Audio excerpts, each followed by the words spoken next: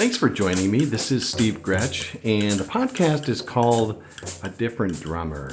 And I'm looking into the promises of God, as you know, those that have listened for any amount of time. But along the way, we're discovering His name, we're discovering His gospel, we're discovering His promises. It's kind of a package deal, isn't it? It's just all about.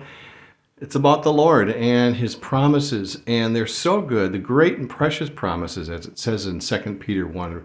Revelation 4:6 says, also in front of the throne there was what looked like a sea of glass, clear as crystal. In the center around the throne were four living creatures, and they were covered with eyes in front and back.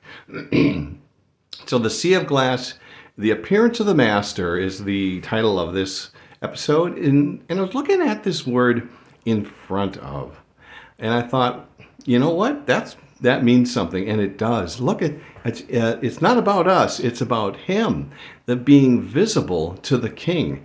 That just makes me shudder almost. Being visible to the King will see. It's amazing, the sea of glass, and the sea of glass is crystal, clear as crystal. The display of His radiance around Him it's more perfect than just common glass. It's amazing, the process. I kind of looked into it. And my dad was a goldsmith and a jeweler when he was still alive, and he would talk about, the different stones and things, and crystal was so amazing. But the Lord surrounds Himself with this sea of glass, clear as crystal, and the throne is in the center. Isn't it any wonder where all the attention rightly goes? The attention should go there, and it does go there. And there's so much to this. And I want to talk about the appearance, this sea of glass, the appearance of the Lord. In Ezekiel 1:28 says, like the appearance of a rainbow on the clouds of a rainy day, so was the radiance around Him. This was the appearance and the likeness of the glory of the Lord. When I saw it, I fell face down, and I heard the voice of one speaking. So the promise, what is the promise? The promise, I had to think about that, but it's that there is this place that we haven't seen. Even the Apostle Paul said, I can't even hardly speak of this. And he went up to the third heaven. He saw things and heard things that are inexpressible. And so here we have this. What a wonderful promise that there's this place where the Most High, the King of Glory, here's my kitty, came to visit me. Hello. And she likes to, moving on, Steve.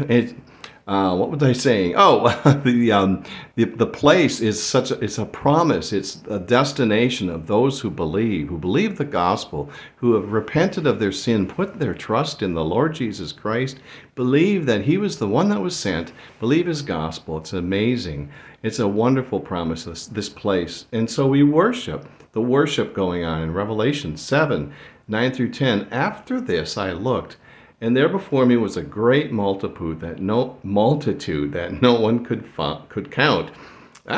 From every nation, tribe, people, and language, standing before the throne and before the Lamb. They were wearing white robes and were holding palm branches in their hands.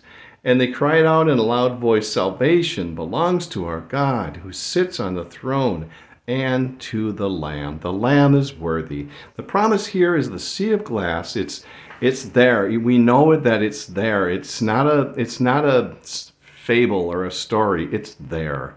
The appearance, this is the appearance and the place and the dwelling place of the Master, the King of the universe. So anyways, isn't that cool? I love that. This sea of glass, the appearance, this is what He looks like in the Master, where He's at.